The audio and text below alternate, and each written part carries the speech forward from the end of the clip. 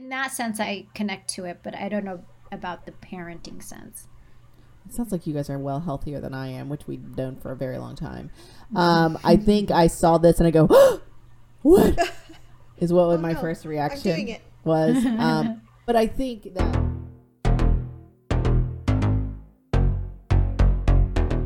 Welcome to Attached, a podcast about the loved ones we're attached to and the good, the bad, and the ugly advice about those relationships that maybe we shouldn't be so attached to. We here at Attached want to share ways to enhance your relationships and debunk all of that bad relationship advice using science. I'm Dr. Patricia Robertson out of the University of Tennessee. I'm Dr. Sarah Woods at UT Southwestern Medical Center. And I'm Dr. Sesson Nagash at San Diego State University. Today, Sesson is going to bring us a conversation about red table talk and toxic forgiveness. Ooh, intrigue. Then, in our academic deep dive segment, we're going to discuss the academic article, Not Such a Complainer Anymore, confrontation that signals a growth mindset can attenuate backlash. So many flashy words there. And then in good or bad advice, we're going to go through, of course, some social media posts. You guys, I've found some good ones or maybe some bad ones. I don't know. I guess we'll figure that out. We'll have a conversation. Wait and see. If you have any advice you'd like us to talk about, send it to us. You can email us at attachedpodcast@gmail.com, tweet us, Facebook us, or Instagram us all at attachedpodcast, or of course, go to the old faithful, go straight to the website, y'all, attachedpodcast.com, and send us a message. As always, for bonus content, please head over to our Patreon page, patreon.com/attached. As always, wherever you listen to the podcast, YouTube, Apple, Spotify, numerous platforms, please rate and review it. And of course, smash gently that subscribe button. Quite a lineup we have today. I'm super excited about this episode. But before we get to all that goodness, what have you guys been up to? Tell me stories. Woods, what's going on? I have been cooking more lately with meat. Okay. Yeah. So the opposite of Sesson. Preferred. That's right. Yes, the opposite. I have like low iron, and it's like recommended that would be important. Sure. And so there's like a whole category of food that in general I avoid, but especially avoid like cooking and touching. I don't really know what I'm doing. And so I've been like making a lot of different chicken dishes. Okay. And just like mentally having to turn off the part of my brain that really dislikes like looking at the chicken or touching the chicken, or like just really having to just go for it. And it's been really successful. Yay. It's just that you're turning off parts of your brain. Oh. Yeah, just right. That's right. Well, I was going to say I learned that chicken is not really the meat to necessarily be eating. I was going to say something about that. When I say so many weeks of trying to eat chicken a few times a night, like to personally cook the chicken. A few times a night? No, I'm sorry, a few times a week. It's too much chicken, what you just said. A few times a week is already plenty of chicken. It's way too much freaking chicken. And then I mentioned it to a physician that I work with, and they were like, "You mean steak?" Yeah. Like, beef? No, I meant chicken. Oh, no. So that's okay. I tried steak last night for the first time in I don't know how long. How'd that go? It came out okay. Okay. My daughter really loves steak, and she took one bite and she goes, this is very salty. And looks at me outside of her eyes like, what did you do to the steak? And I was like, you're going to eat all that steak and you're going to love it. So we'll see how that goes. Oh my gosh. I love that so much. I can't wait to tell my husband that story. That's fantastic. Or let him listen to this later, but I'll also tell him it's fine. That's fantastic. Sesson, what's going on in your world? First of all, I'm jealous that you're doing the reverse of what I'm doing, which is like it's so funny. Being recommended to eat meat. I'm like, please. Yeah, leaning into it. Leaning into the meat. Yeah, leaning into the meat. I made a... You know what? I've heard these people who like buy a half a cow and just store it in their freezer. Oh my God. The and then less connected to actual animal it is. I mean, it won't have the fur on it. Oh! We are. She's trying to get back on the meat game. You got to take the visual out of it. I was thinking it would be like farm raised and like, if that's what you're worried about. Yeah. No, it has to No. be Got too store close to bought. murder Yeah. right there. Nice job. Seriously, I get that. Sorry. I haven't been able to Hashtag do farm my life. own. True. But I just made and this is not what I've been up to, but I just to say, side note, I made a fabulous tofu crumble stuffed bell pepper dish a couple Sounds of days ago. delightful. Yes. I even tricked my father-in-law into thinking it was real ground beef. And it worked. Telling you. Sneaky minx. Doing better. I mean, if I can convince people that something tastes like meat when it's not, that's a sign of good cooking, in my No, I opinion. agree. If I do Does say tofu so have myself. iron? Do you know if tofu I was has going to iron? say, does it? No, but doesn't like So- spinach and kale have iron? I've done some of that too. Okay. I've tried to increase the leafy green vegetables. Yes, yes, Yeah. yes, indeed. Yeah. And doesn't like lentil? They I mean, feel there's leafy, I there's don't Lentils have iron in I've them. also introduced lentils on occasion. they're good. delicious. I love lentils. Yeah. Oh, thanks, guys. So we're Well, what's Oh, go ahead. go ahead, Sasson. No, you go. We have discovered a Cuban restaurant in our town of San Diego that we really love. And we've been there about 4 times now. And Wow. it's been less than a month. And every time we have a visitor or something, we introduce it to them and watch them eat, you know, like looking for the same reaction that we had when we first ate there, which was like, I mean, we leave there uncomfortable every time, which is... So good.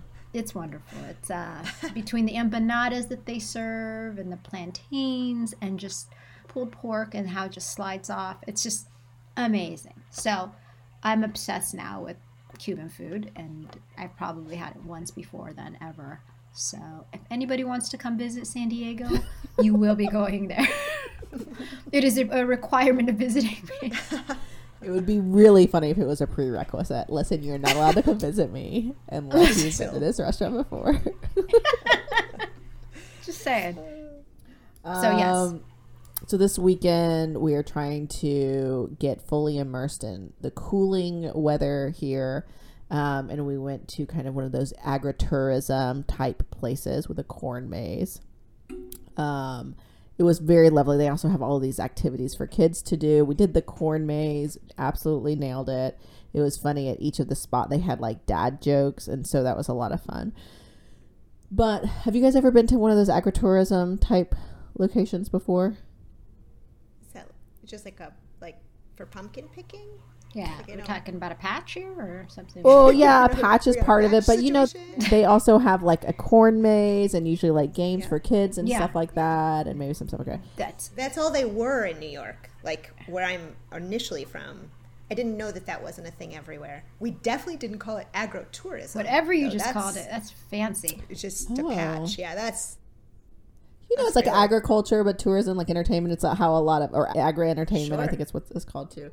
agro-entertainment. That's farming language she's talking right now. Probably, She's talking farming but right it's now. a way a lot of farms make money, right?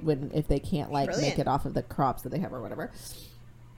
So anyway, I just wanted to talk to you guys a little bit about the activities that were there, just to see if it was like normal activities that might be in your neck of the woods. One of them was a big, huge, like giant, like bubble that the kids would like bump, like a rubber bubble that they would bounce on. Yeah. Okay. That was good. The second one was like 3 levels of giant hay bales that the kids could climb up to Sure. the top of. Yep. Yeah, hay tower. Yeah, hay tower. Yeah. Okay. So okay. still no more limits. The other one was a giant mound of dirt with ropes at the top that the kids would climb up the dirt hill.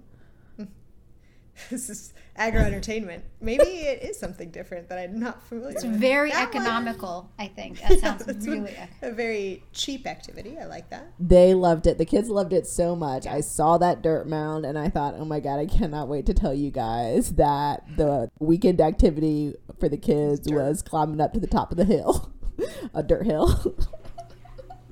Kids don't need that much. No, They loved don't. it. They absolutely loved it. Loving Covered, dirt. filthy. It's so dry here, so there was a lot of dust in the air, you know, from the all of the kids playing in the dirt and stuff like that. But there was so much that like my sinuses this morning when I woke up are crazy, and like my eyes are like irritated and all puffy. Like I had like a full bender last night, but no. It was just an accord maze and breathing in a lot of dust. It was intense, but it was a lot of fun. Did you sign a release? We did. Probably had to. They're like, They're like, no, we're not going to put it in this dirt mound and not make people sign releases. We are not responsible for anything that happens to your children. Any tumbling down, we are not responsible for any of it. That sounds like a fun time, though. Come on down to Tennessee, y'all. Go climb the dirt mound. It was a lot of fun. We had a blast. It was fantastic. Shout out Oaks Farms. First up, pop-in culture. We learn a lot about relationships from our friends and family. We know this, but a lot of what we think about love and relationships come from what we see in pop culture. So for this first segment, we'd like to take a moment to highlight events in pop culture that influence people's lives and how we view relationships. Sesson, what you got for us today? So there is a show hosted by Jada Pinkett Smith, and it's run through Facebook Watch show. I was wondering where it was. Okay. Yeah, I haven't admittingly watched it consistently, but I've watched things here and there, clips of the show. But something stood out to me this week when, I came across the conversation they had most recently, which was about the idea and practice of toxic forgiveness. It really stood out because, admittingly, it's not a concept I'm very familiar with, but it's one that, as I came to understand, and once I started researching it, it's one people are talking about a bit more. Nadra Glover Tawwab, I think that's how her name might be pronounced, authored a book, Set Boundaries, Find Peace, A Guide for Reclaiming Yourself. And in it, they talk about this concept, I think, a bit. So toxic forgiveness, as defined by her, is this unhealthy way that people pretend to be unharmed or be over it or forgetful of an offense. Okay. It's forgiving to keep the peace or people-pleasing, and it's not very healthy for one's mental health or their relationships. And for those of us who study relationships, we're familiar with the concept of forgiveness and in terms of, how sort of the different elements of forgiveness and how challenging it can be for a lot of people to exercise forgiveness. And it's a goal I think we often pursue, right? Just to forgive, even in our work as clinicians, trying to move people towards forgiveness. But it's a very sort of different way of thinking about how in that effort, sometimes we have to be careful because there could be some harm that comes in that practice. And so it really did have me pause and think about, okay, like with anything, there's another side to something we promote and say is a good thing, right? And something, especially in the way you do it. And I think, as much as it can be therapeutic, as much as we know it from the science that it can free us or help mitigate stress, pain, anguish, right? It can also possibly, right, as I'm learning and reading, it may also be harmful if it's not done in a certain way, perhaps. And so just wanted to bring that up today a little bit because the way they talked about it at Red Table, they contextualized it a little bit through some examples that they provided around becoming a blended family and forgiving our exes and sort of the situation that they've, lives that they build for themselves and how sometimes we are forced to be the bigger person or move forward for the sake of keeping peace and keeping the family together, right? But really, gosh, if we're not doing it in a way that's healthy, perhaps we're causing ourselves some harm. And I just think that is so important for us to sort of stop and consider again, in like with anything, it's often the process that we go through as opposed to this end goal that we're trying to achieve that can be really important to consider. It really, I think, it makes sense when you're thinking about how also sometimes when you act in a way where you're feeling like you're forced to forgive and you try to forgive, it could potentially open you up, make you vulnerable to being harmed again by the person you're saying you forgive, but you may not really be in a place where that forgiveness, there's all the steps that come before that have been put in place. And so there's the potential that you could see that person sort of reoffend and harm you again, right? By opening yourself up to letting them back in because you're actively trying to forgive them, right? And so you can imagine that people find themselves in these patterns, these toxic patterns of like forgiving and then being open and vulnerable to getting hurt and re-injured. Yeah. So when considering forgiveness, I just wanted some questions that sort of came up in my mind. I was thinking like, so when considering forgiveness, some things to think about is if you're trying to forgive someone who has not shown remorse, right? Like, what does that mean, right? Like to forgive someone, but know that they're not actually expressing empathy, like recognizing sort of what they did, how they may have caused you harm. If you're trying to forgive someone who hasn't changed really in some of the way they think about or engage in certain behaviors that were harmful to you. If you're trying to forgive someone for the sake of satisfying others, and what does that look like, right? Like you're doing it because, again, you want to be someone who's trying to create togetherness, a sense of connection, and maybe by not forgiving them, it's keeping everyone from being able to move forward, right? Perhaps that's one example of how that looks. If you're trying to forgive someone without really understanding what you're forgiving them for, I'm also wondering what that looks like, right? It's like you're just quick to forgive, but you're not actually really going through the process of making sense of what it is. What happened? Yeah. Why you're feeling the way you are. Why you are, right? And can you really forgive someone if that hasn't really been something that you can do, right? Deconstruct sort of what it is, the elements that harmed you and how that person was connected to it, and sort of just put more together in that sense. So just some questions that, came up in my mind in thinking about like how one works to actively forgive and how trust is something you can rebuild and move towards forgiveness, but it takes time. I think the time piece sort of matters here. And of course, not everyone has to be on a certain time clock to forgive, right? Doesn't, some of us forgive faster than others. Often it's based on the issue or the injury.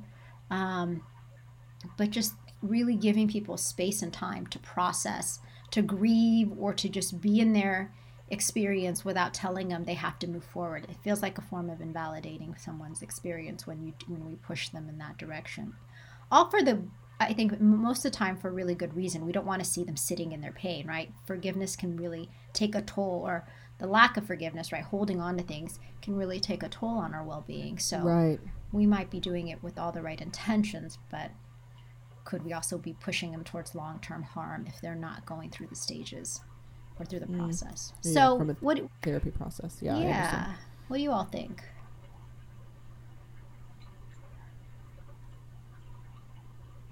You. No, I think it's a really, really important topic and concept. I don't know if I've heard of toxic forgiveness before, but this process I certainly have. I think like with everything, there is, of course, a balance. I think sometimes we think of the term forgiveness as like letting go of your own anger and not being hurt anymore by them, by the person or by the action they did, or, being able to self-soothe that hurt a little bit. But I think that we can do that while also keeping the party accountable, right? We don't necessarily have to hold on to the anger we have and the sadness that we feel. We can still hold them accountable while resolving that for ourselves too, right? I think forgiving someone doesn't necessarily have to mean not toxic forgiveness, of course, but like regular forgiveness doesn't necessarily have to mean letting someone back in just because we no longer have that anger and that we've kind of processed through the sadness and hurt, right? We can still hold them accountable, hold those boundaries, even though we're not holding on to that. Does that make sense, what I just said? Yeah, I would definitely agree that there can probably be a few different ways to approach forgiveness. And based on sort of what I heard you say, Patricia, that there can be a process of forgiveness. And sometimes it's even sort of reflecting on and couching what the person's behavior says about what they're able to do given their own support systems or their own background or their own teaching and learning, right? That they, it might be easier for me to sort of understand why someone's behavior has been so hurtful if I sort of contextualize them a bit more. And also, that doesn't mean that you need to necessarily continue in a relationship with that person or need to expose yourself to being re-victimized, or that you need to partner with them in ways that could affect your career trajectory. Or there can be, I think, variations of those boundaries. I think that's what you had said that the author couched it in, Susan, was in terms of boundaries and sort of reflecting and experiencing our own process does not need to then be a necessary like determinant of I'm going to continue in a relationship with that person just as I always have. I think those can be different layers of boundaries, I think, depending on what the situation is, right? Absolutely. And I like the way this person also talked about toxic forgiveness as like having external pressures like family and friends to forgive them. Different. Yep. That's different. I haven't heard that before, and it's very systemic. And I could even imagine that this a situation in which this kind of healthier way to, I did air quotes, of forgiving someone while maintaining boundaries and not letting them re-injure you, even though it's considered healthy, could still face that peer pressure from family and friends of, no, you should let them in back all the way, in a manner of speaking, however that looks. So I could imagine how it would be very, very challenging to do maybe in enmeshed families or families that very, very highly value family support and togetherness. It could be a really challenging thing to maintain non-toxic forgiveness too. Yeah.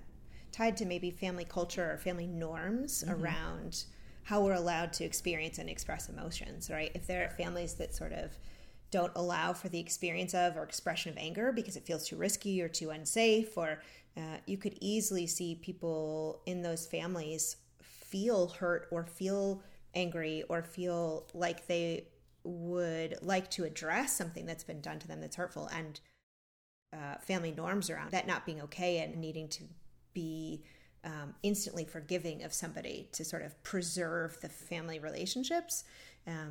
If our fear is that being angry or needing forgiveness, need to talk about hurt, could sort of threaten that closeness. I totally agree with you, Patricia. I think that can be a really powerful family norm that does not mean at all that when we pretend that we're okay with that behavior, that false forgiveness erases our emotion about it or our memory. We just suppress it, and then it, just like with anything else, it makes it worse.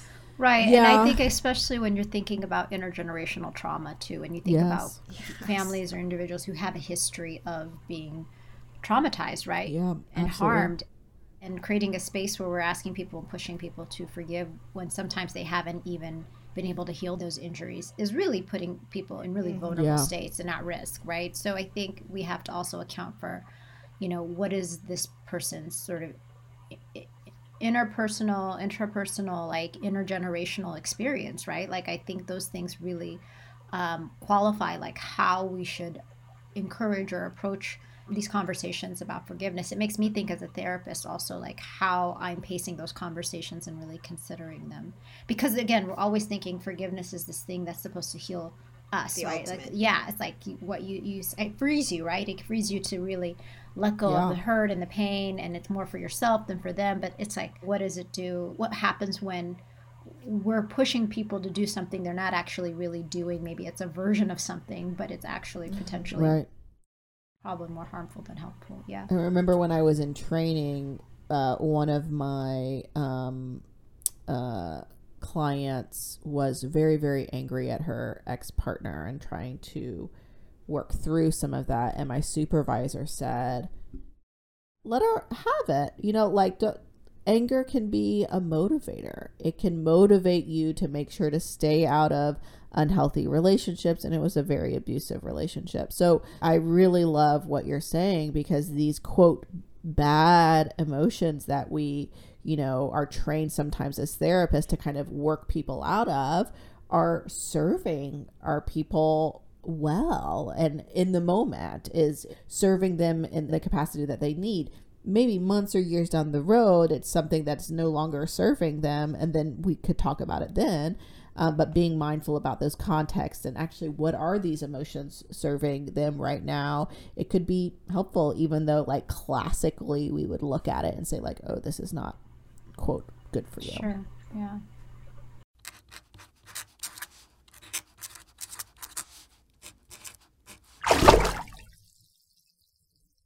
Next up, an academic deep dive into new research on confronting prejudice. No doubt you've been in a position, probably many times, where you've witnessed someone say something that's biased, prejudiced, racist, sexist, or in some other way wildly inappropriate.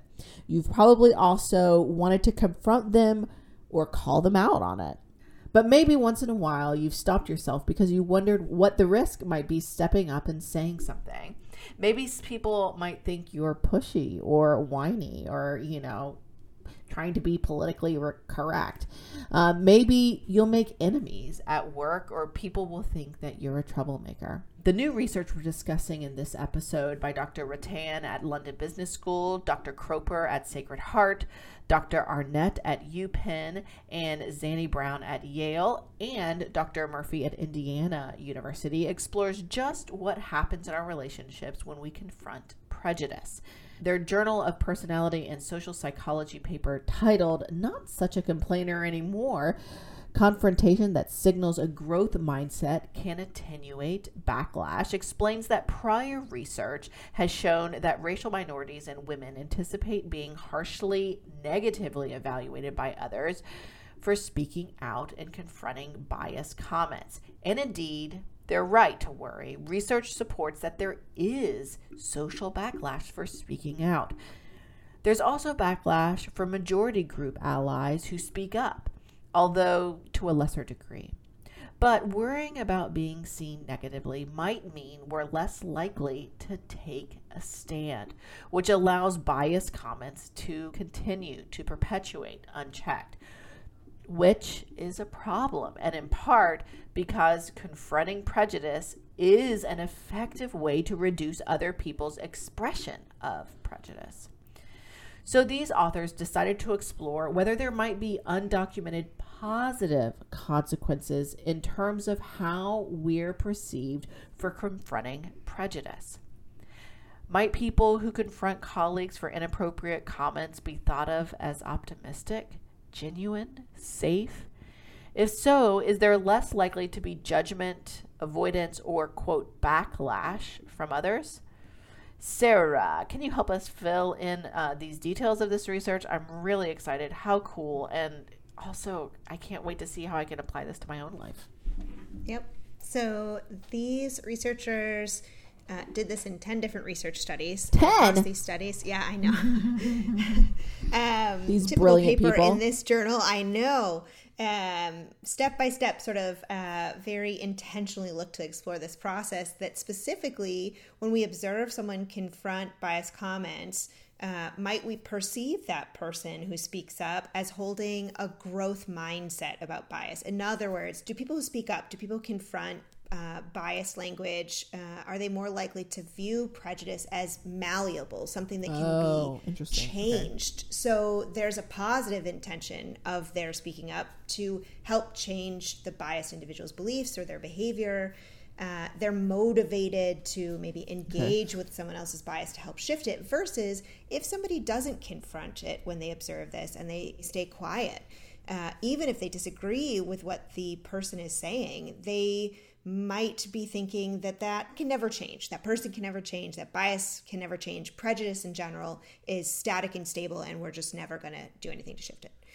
And then what they looked at was whether when we observe somebody confronting someone else's biased comments, if we perceive their mindset as positively growth-oriented, does it mitigate, does it lessen the likelihood that I might be participating in some of that interpersonal backlash? Does it make it less likely that I judge the person speaking up as a hypersensitive complainer or as less likable? Or is it less likely that I don't want to really get anywhere near them again? I don't want to spend time with them. They're sort of risky and unlikable. And what they looked at then was across these 10 studies. So they had a sample of almost 3,200 participants across these projects. It's amazing. And they first, so I'm going to sort of summarize a few of these projects up front because they did this a few different ways. And I think it's really interesting. So first, they did a few variations of reading a scenario where a woman who clearly expresses her disagreement in calm, firm voice or stays silent and doesn't respond to a new work colleague in response to his sexist comments. So a scenario where this work colleague says something along the lines of, we must be hiring for diversity reasons. With all the women here, I wonder how long this company will stay on top. And the woman in the scenario, they either read it that she confronts or other participants read it that she stays quiet. In that confronter scenario, when they read so that real she quick speaks question, up, I'm so sorry. They're given something to read. It's not like they're enacting it in front of them. Not yet. Oh, okay, yes. okay. Correct. Yes. So first they're reading a description of this sort of interaction. Okay. And when they read the scenario that the woman confronts her disagreement and says that that's not something that she agrees with and that's not okay, they perceive her to have more of a growth mindset about prejudice, that they in general think that that person who confronts, compared to people who read the scenario where she just stays quiet, believes that no matter who somebody is, they can always become a lot less prejudiced. Then they read a scenario, a different study, read a scenario, they were told that they are the male colleague who's saying the sexist comment. No difference. Even when they thought it was themselves doing this, or they rather imagined that it was them, the same outcome was true, that they perceived that the confronter thought that they were capable of change. When they read the confronter scenario, that yes, they also rated that woman as more of a complainer and less favorable.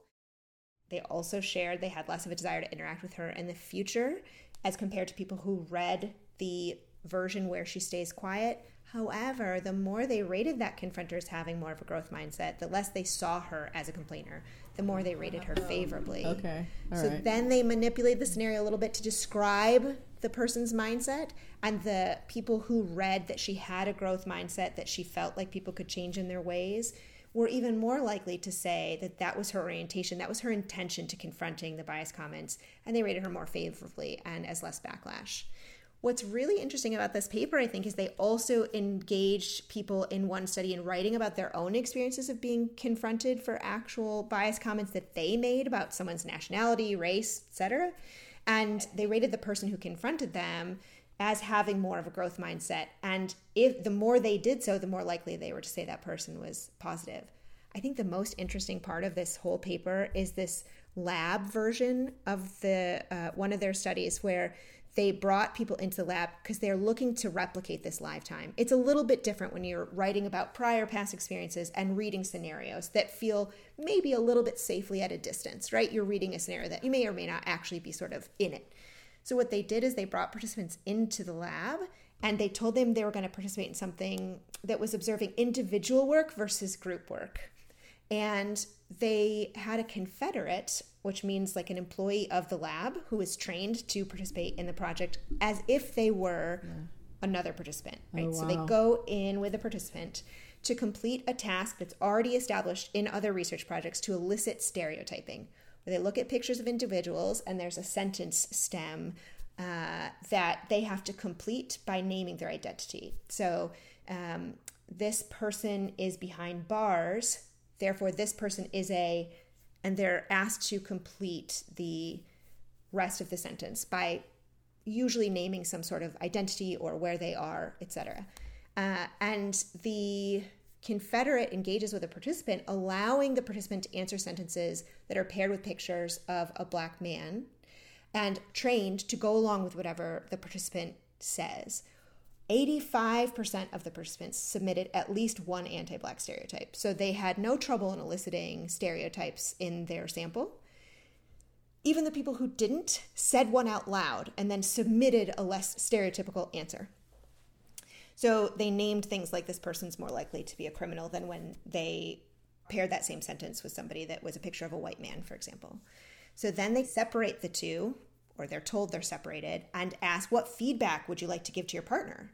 And the participant receives feedback from their confederate that says, I know this task was a little weird, but I thought some of your answers on the photos of Black people were a little prejudiced, and that bothered me. Like that one where you said that guy or girl was a stereotype that they had said. In the growth condition, they were given an additional sentence in that feedback that said, I wanted to point it out because I think people can work on these things and change how biased they are. Okay. And then asked to give their immediate emotional reaction and then do the task, the sentence stereotyping task, over again to see if it changed their behavior. And what they found was that being confronted by the confederate in and of itself was a growth mindset cue. No matter whether they got the extra sentence, naming growth mindset, being confronted was tied to their perceiving this person as believing that prejudice was something that could be changed. And that the more that they attributed those growth beliefs to that person, the warmer they rated them, the more open they were to interact with them again in the future. And then when they did the task again, they were more likely to stereotype less. So I think this is a really interesting paper with lots of rich, different, clever ways to look at this process. But I do think, if you're, in general, the research suggests that people who should be stepping up and speaking out against biased comments as allies, as people who are sort of safely in a majority group, are far less likely to do that. Yeah. Just in general. We know that people speak up less against bias than we should.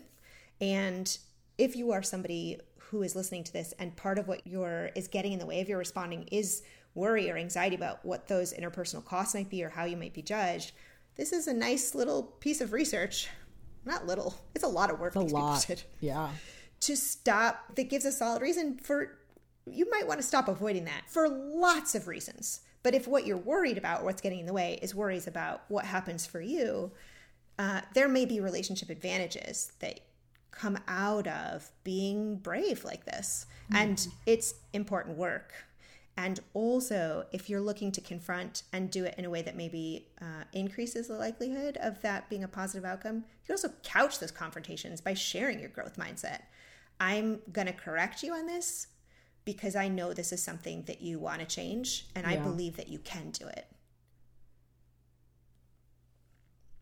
It's it kind of also offers a boilerplate for how to do it too. If you are a person who wants to do it but is afraid and don't really know exactly how to say it, this is lovely because it provides you that boilerplate for how exactly to confront stereotypes or biases.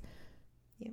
I will say one potential limitation about this is the stereotype. Well, the comments are simple stereotypes that someone submits. It's not like full out racial slurs or violence against a minoritized group. So it's maybe people would call them more microaggressions type comments. So I wonder if it would be similarly effective with aggressions. I don't know. Future research, of course, but it seems like it's something that could help about those daily things that we oftentimes see in the workforce or out in public. Yeah, I appreciate you mentioning that piece because I think when we're talking about like expressing implicit biases as opposed to some more explicit ones that are really, not only in the way they're expressed, but also what comes with that in terms of the emotionality and the emotional deregulation. I think it's harder to imagine being able to intervene and to, exercise that growth mindset.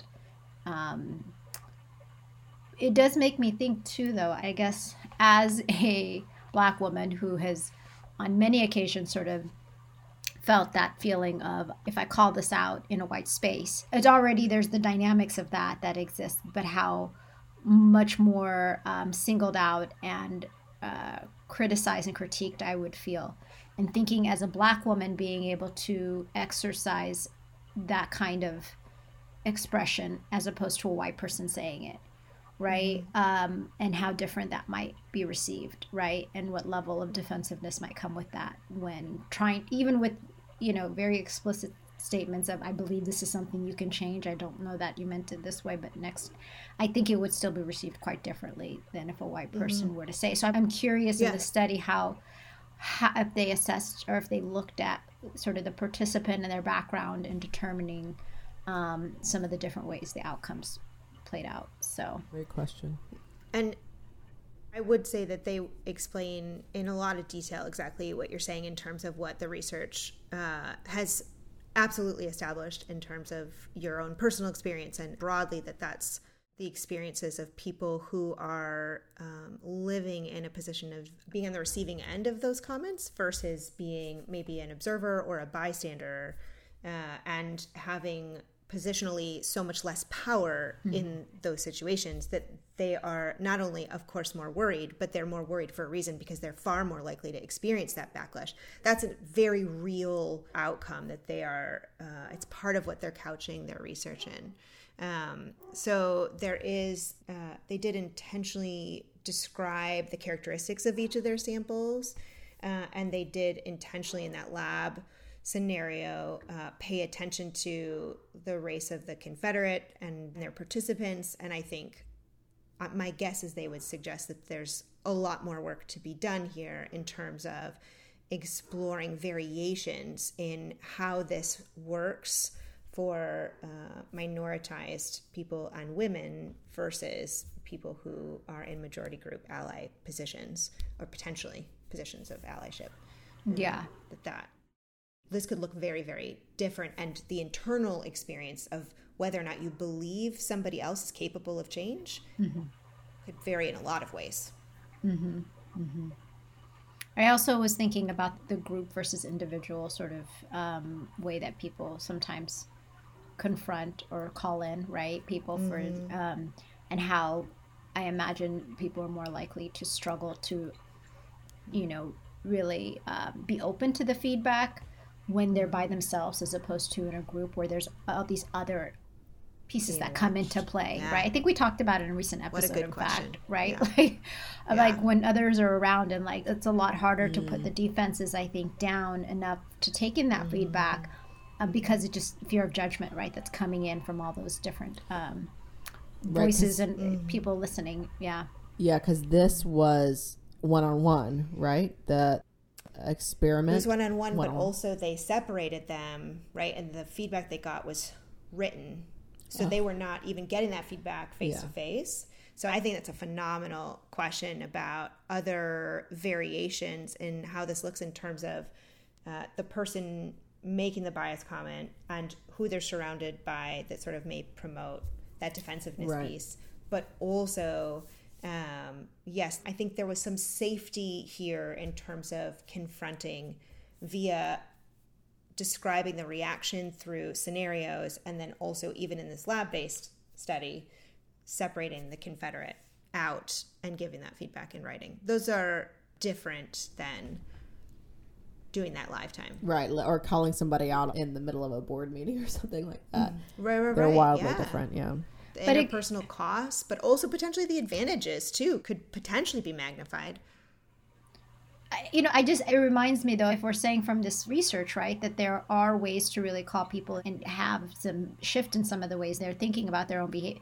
I think it goes back to some of the conversations we have about, sort of thinking about ideal sort of ways to call people into situations and sort of help them challenge their own biases and ideas about things. Like, I think doing it in these group contexts sometimes, as opposed to on social media or these other ways we want to call people out for certain behaviors.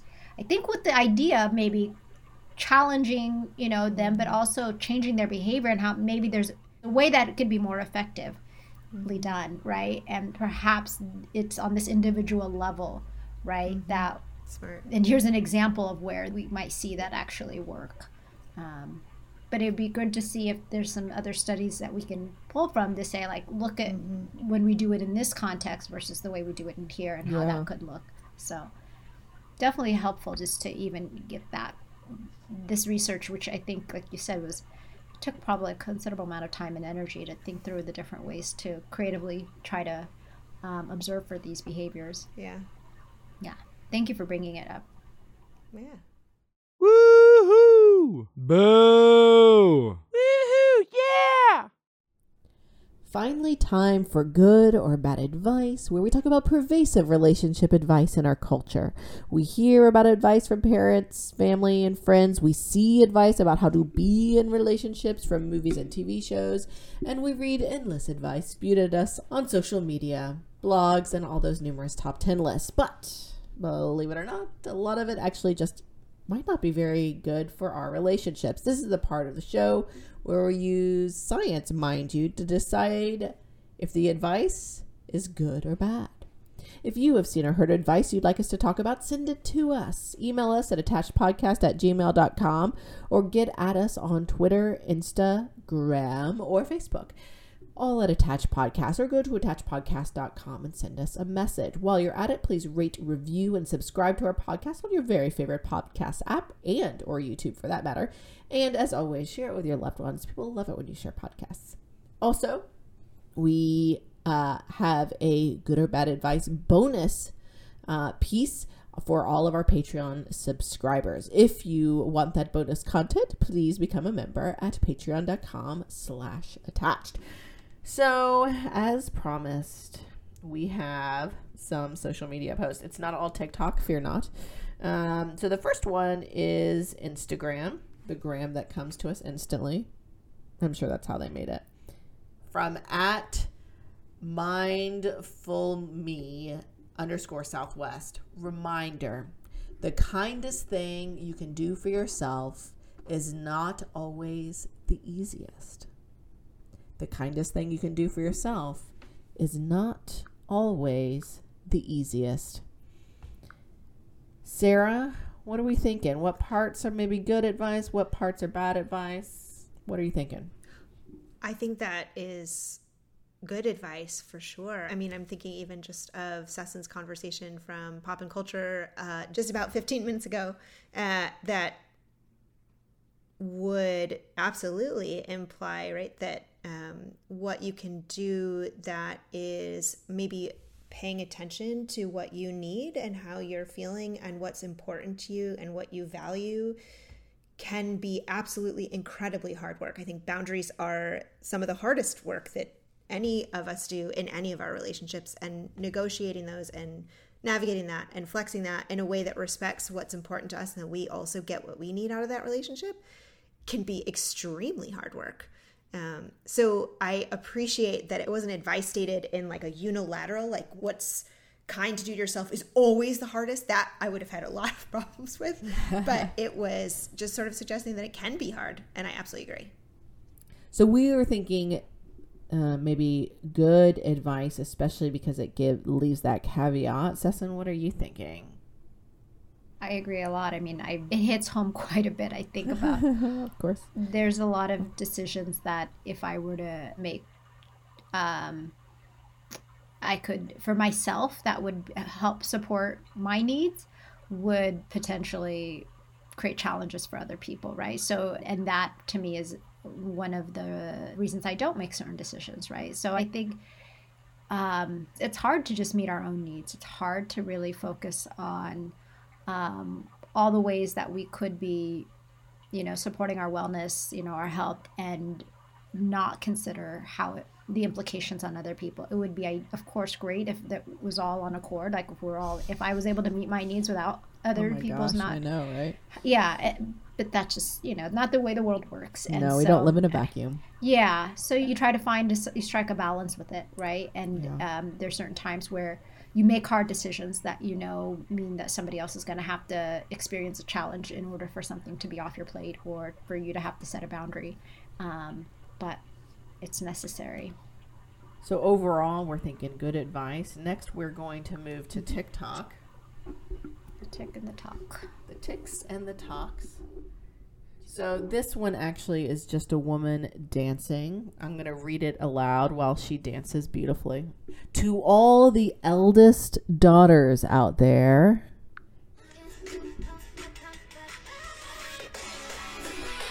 She's dancing really intensely, and then it says, how many adults are you parenting right now?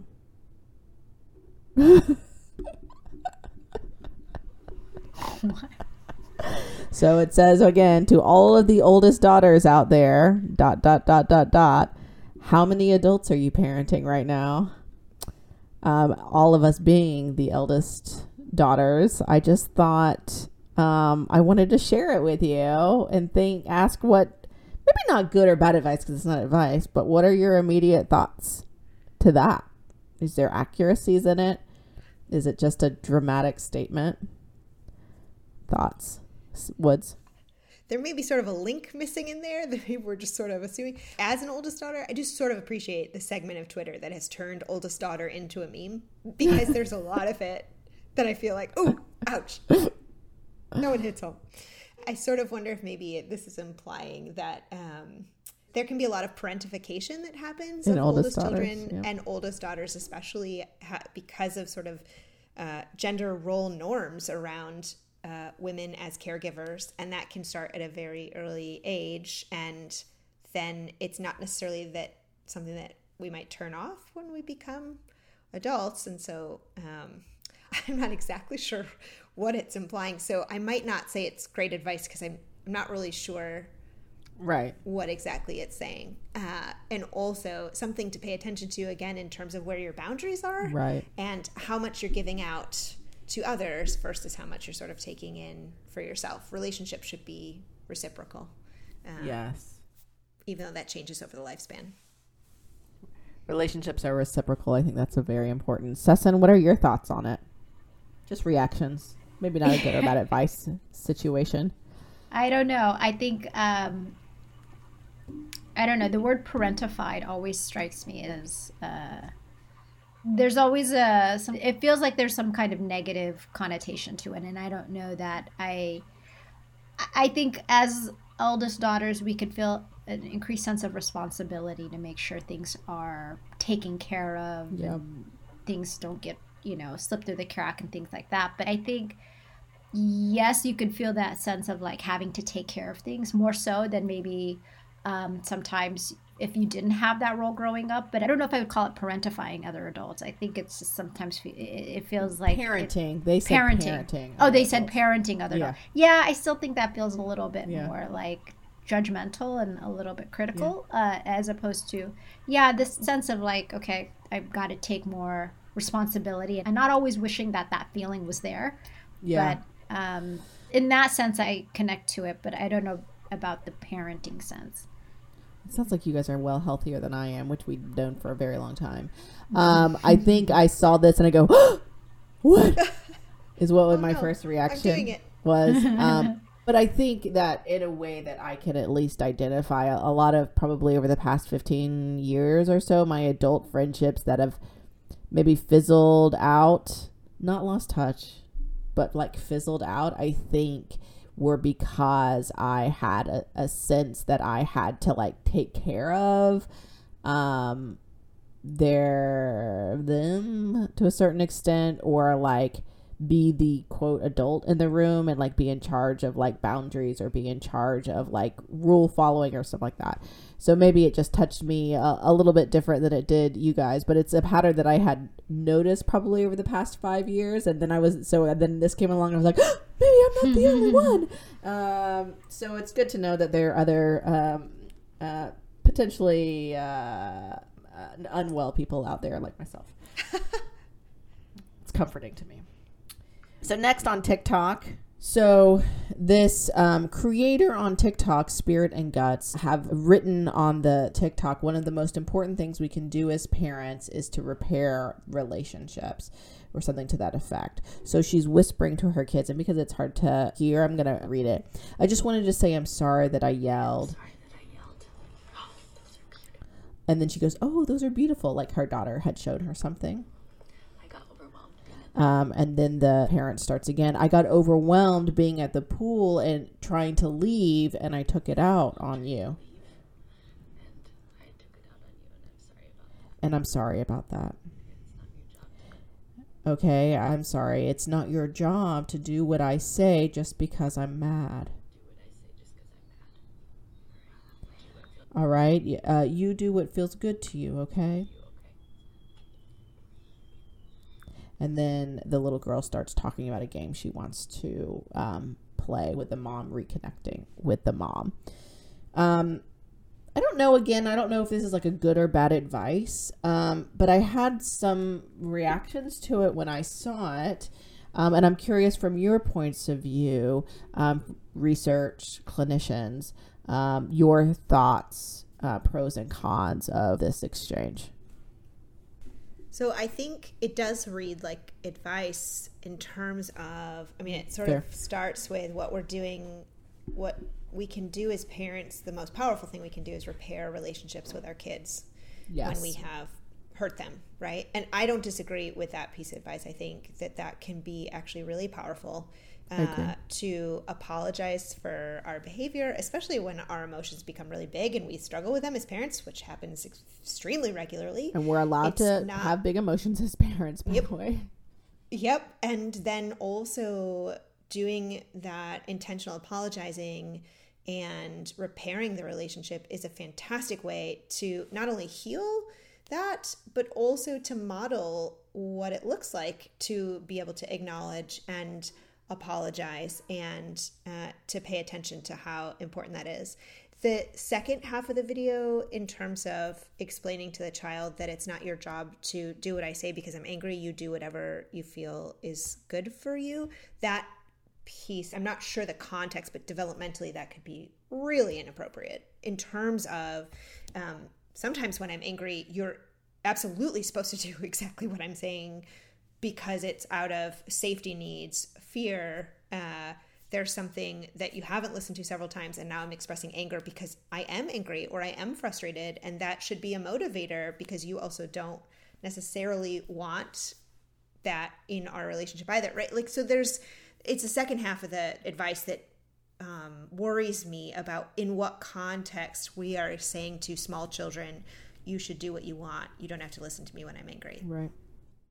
That piece feels a little undermining of the first half where when I'm angry, I actually do need you to listen to me because my anger is important. And that's true in other relationships also, if that makes sense. So good advice the first half. The second half about the anger and just do what makes you feel good. Maybe not so good advice, especially developmentally. I'm not really sure what that's applying to. Yeah. Mm-hmm. Sesson, thoughts? Yeah, I was thinking almost exactly the same thing about the first part, feeling really supportive of the idea of repair and how often that can be an incredible way to connect with your children and show your humanness, and also that you know how to come from a place of trying to validate their experience in a way where you're saying, I'm going to, come back, show you that I understand what happened here wasn't okay. It can be a huge opportunity to connect and model. As far as the second half, again, I don't also understand if I was missing some context there, so I don't want to come off,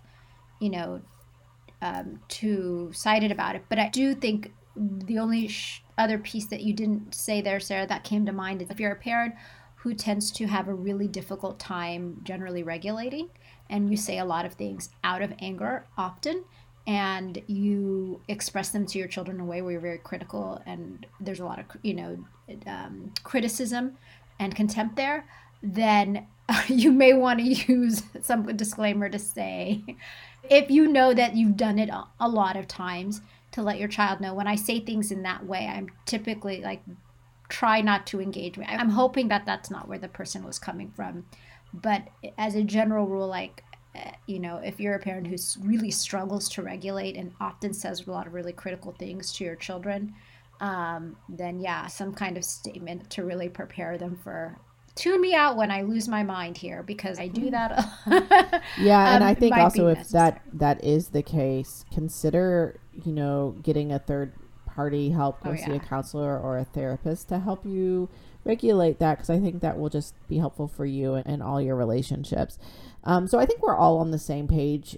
Just one thing from my point of view to add, her saying your job is not to do what I ask when I'm angry. I think also, and she's talking to her daughter, I worry, again, not knowing the context, that it's potentially could be undermining her own anger as a woman. Like, so often women are, called emotional, or all of these things about not being able to handle or express emotions truly, right? Or that we, fly off the handle or whatever.